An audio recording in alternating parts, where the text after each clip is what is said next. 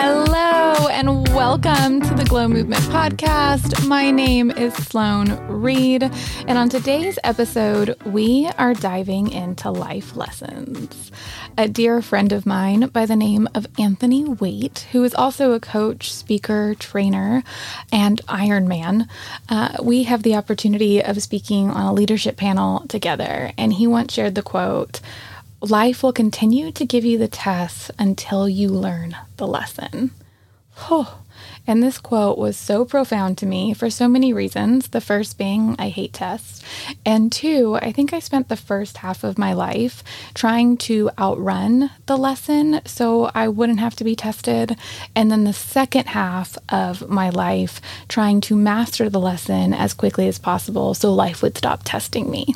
Right? You want to hear God laugh, tell him your plan. But I really do think that this was a big motivator for me in my late teens and early 20s for my self-awareness personal development journey, or if we could even call it that. But I really do think that I was just, if I could have the self-awareness and the tools and the resources and work on myself hard enough, the achiever of me kicked in and said, okay, if I master this quickly enough, then maybe I'll stop getting tested and I'll stop getting pushed and knocked down like I am, and life will just stop it, right?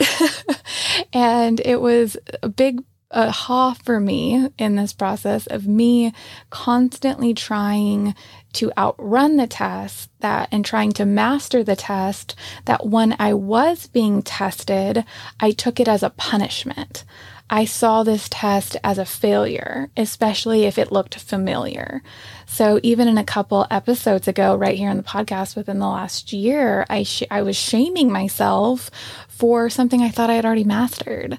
I shared a story of me discovering how much of a people pleaser I am.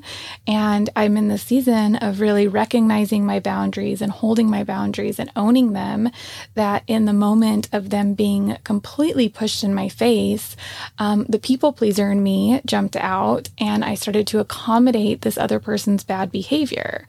And I jumped on the podcast like moments after it happened, and I was like shaming myself for I thought I had mastered this. I thought I was owning my boundaries. I thought I had leveled up, right?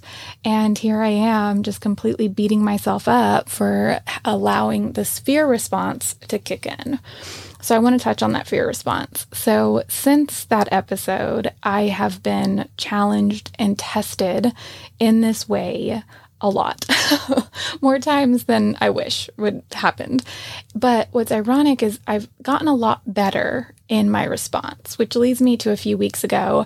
I was at an event where I got to hear a dear friend of mine by the name of Susie Albert Miller speak. She's an amazing speaker and coach down in Atlanta, and she shared the art of the response. So it was really honing in on the fear responses, which I'm sure most of y'all know: fight, flight, freeze.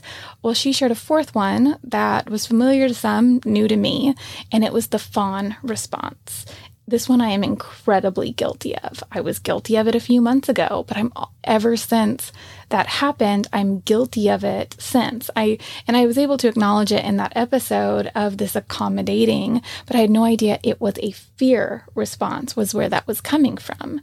And so here I am a few months later, and I'm getting to hear Susie speak, and I was ready to receive that. I was ready to own that my response wasn't in fact people pleasing. It was a fear response, and there was something that needed to be healed, and there was something I needed to learn, and something I was ready to heal and learn because of the past experiences and the past test in order for me to level up in this lesson.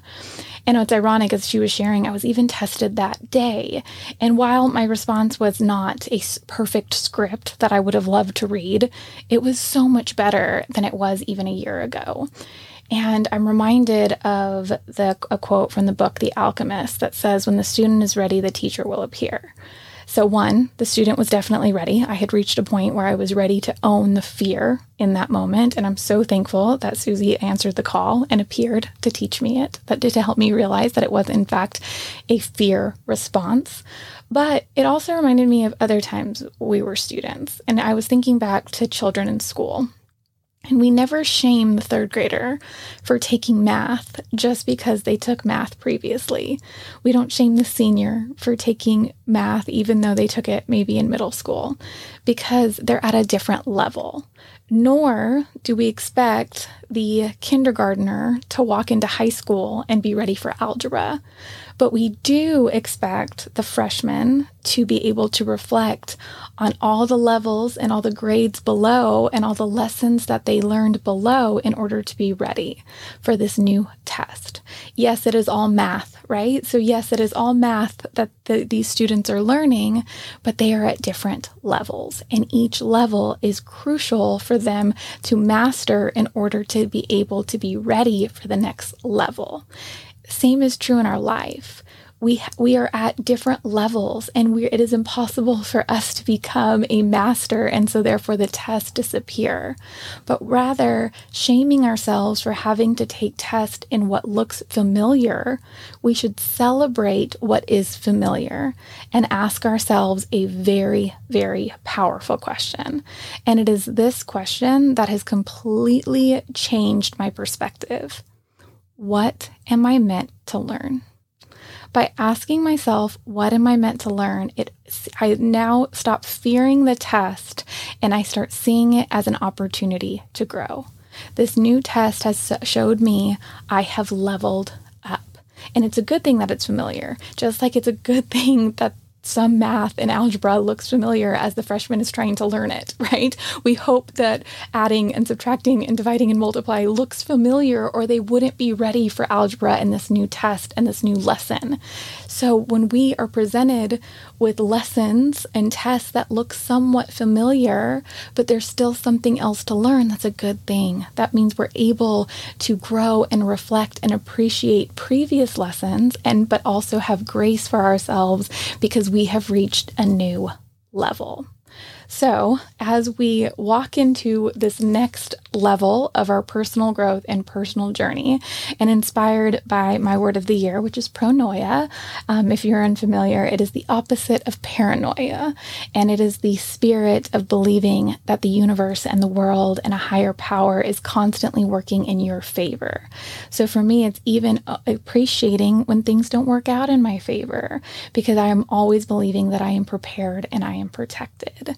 And so therefore, when I am being tested, I know I have prepared.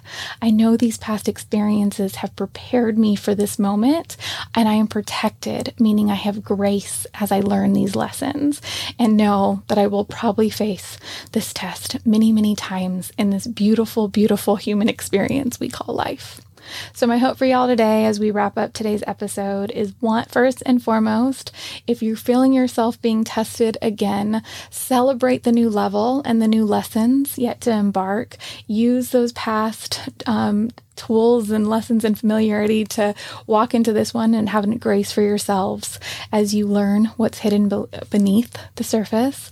And also, don't be afraid to ask for help and be the student and ask yourself and reflect on what else you can learn.